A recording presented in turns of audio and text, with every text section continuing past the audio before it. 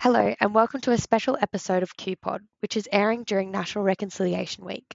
I'm Genevieve Beresford, a responsible investment analyst at QIC, and today we're honoured to share a fantastic story about QIC's Indigenous Tertiary Scholarship, which is to acknowledge the value of our Aboriginal and Torres Strait Islander peoples, histories, and cultures, to bring us all together on the reconciliation journey. In today's episode, Lisa Herbst, a member from our change management team, chats to two of our scholarship recipients, Victoria Blundell and Oliver Savage. Hi everyone. This week we're celebrating National Reconciliation Week, and therefore thank you so much for joining me today, Victoria and Oliver, and welcome to our QSE family. Thank you so much. Good to see you. So before we dive into National Reconciliation Week, I'd love for you to share a little bit about yourself with us, if that's okay. So maybe Victoria, you start, and then Oliver. Sure. Hi, my name is Victoria Blundell. I'm 18 years old and I'm a proud Gunditjmara woman of southwestern Victoria. I was born in Melbourne, but I mainly grew up in Townsville, and I recently moved to Brisbane to begin studying. And I'm studying a Bachelor of Laws and a Bachelor of Government and International Relations. Awesome. Thank you, Victoria. What about you, Oliver? Yeah, hi there. My name is Oliver Savage. I'm 19 years old. I'm a Brisbane boy, born and raised in Brisbane. But my heritage stems throughout all the Torres Strait, so Darnley, Coconut, and Rennell Island, as well as my Aboriginal heritage, which is Bidjara tribe out towards Toowoomba. I'm studying a Bachelor of Behavioural Science, which is psychology, and I'm in my second year. Awesome. Thanks so much for that. As you know, we're working from home at the moment, as most of the people, and I guess universities also changed their approach to teaching and everything, so it's more an online experience now. So I would be interested, Oliver, how was the transition for you, and were there any challenges in particular with that? It was an interesting transition. It definitely required a lot more independence and organisation. Definitely, a step up from going into uni, going into classes where you have to log in yourself. Time management plays a big part of it. So yeah, but the transition's been pretty smooth. I've coped pretty well, I think. That's good to hear. Victoria, can you mirror that experience, or anything you'd like to add? Yeah, pretty similar with myself as well. It was really, really hard to keep focused at the start, but I think I'm a very determined person, and even just having opportunity to higher education is so important. So I gave myself a schedule which ensured I had time to study, time to relax, keep my physical and mental health all good. So yeah, it's been pretty good.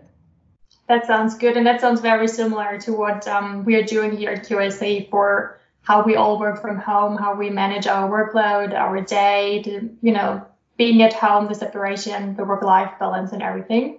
So that's good to hear.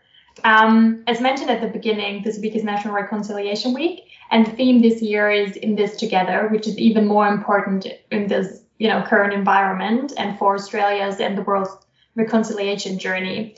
So Victoria, I was wondering if you could please explain to us what National Reconciliation Week is and what it personally means to you as well. Sure. So National Reconciliation Week is basically the learning of Aboriginal and Torres Strait Islander cultures, about learning our histories and listening to our stories. It's really about uniting between non-Indigenous Australians and Indigenous Australians to work toward issues such as like closing the gap, all of our, we've got high prison rates, domestic violence rates, things like that, really, really imperative issues like that. So that's what National Reconciliation Week is. What it means to me, it's really about taking the time for, I think it's an excellent opportunity for people to take the time to learn about the oldest living culture in the world. And I think that's so important, I think it's about not exactly forgetting the past, but acknowledging what happened and the implications that still lead into today's society. So, and I think National Reconciliation Week and reconciliation action plans, they all go hand in hand to deconstruct and recognize a lot of potentially racist institutions and policies that affect and have affected the Aboriginal and Torres Strait Islander community. So I think it's vital to the progression of the Indigenous community in Australia. Couldn't agree more. Oliver, what does it mean for you? Yeah, definitely that key theme of sharing Indigenous achievements in history and culture with non-Indigenous Australians or anyone for that matter. But yeah, just because there's so much to learn about Indigenous culture, how we've got our achievements, how far we've come, there's so many aspects to learn. So it's an important week, because as we go on, there's more and more to learn. So yes. Thank you. I really appreciate it. I mean, I'm a non-Australian person, so for me it's really interesting as you don't learn about things like that in school in Germany, for example. So yeah, I definitely take a lot from that week. So at least one person already. Yeah. There are two specific dates for National Reconciliation Week, which is the 27th of May and 3rd of June. What's the significance about these dates, Victoria? So the 27th of May marks the 1967 referendum. It's basically had lasting impact on our First Nations community. It's allowed Aboriginal and Torres Strait Islander people to be included in national censuses and recognised us as citizens and not exactly flora and fauna, which was something that we were thought to be recognised as. It has, it got rid of a lot of legislation which was enacted in order to discriminate against Aboriginal and Torres Strait Islander people. So it got rid of that legislation, and which, in the end enabled us to access better education and social security and things like that. Oh, and the Mabo decision as well. So sorry. The Mabo decision was the 3rd of June, 1992. It was passed in the High Court of Australia. It basically acknowledged under British law that Aboriginal and Torres Strait Islander people had working institutions and a unique connection to land, which had never been recognised by British law before.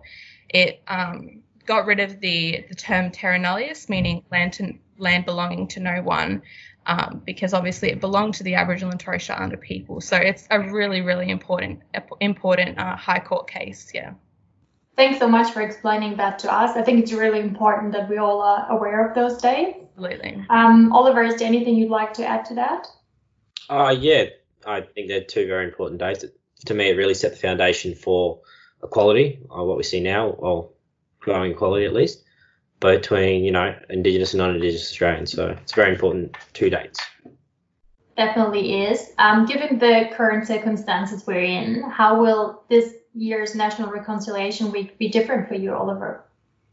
Definitely keeping the key theme, so that's important. However, obviously you can't participate in as many physical initiatives or campaigns, going out, seeing the parks, stalls, pop-up tents or whatnot. But yeah, maybe taking a social media aspect and sharing and creating more awareness, because obviously, if you don't see it, you don't really think about it. So I think it's important to bring more awareness to it.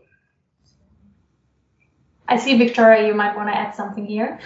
Yeah, no, absolutely. Because usually we'd have, all these different campaigns, like Oliver said, and now that everything is online, I think it's easier to forget. So I think it's especially important for us to just get online and type away and let everybody know that this is happening right now. Yeah. And I mean, one great thing you guys are doing is talking to me today and sharing your insights and your knowledge with all of QIC, which we and I really appreciate. So thank you very much for taking the time today. And thanks for sharing your insights and your knowledge with all of us. Yes, thank you so much. Thank you so much.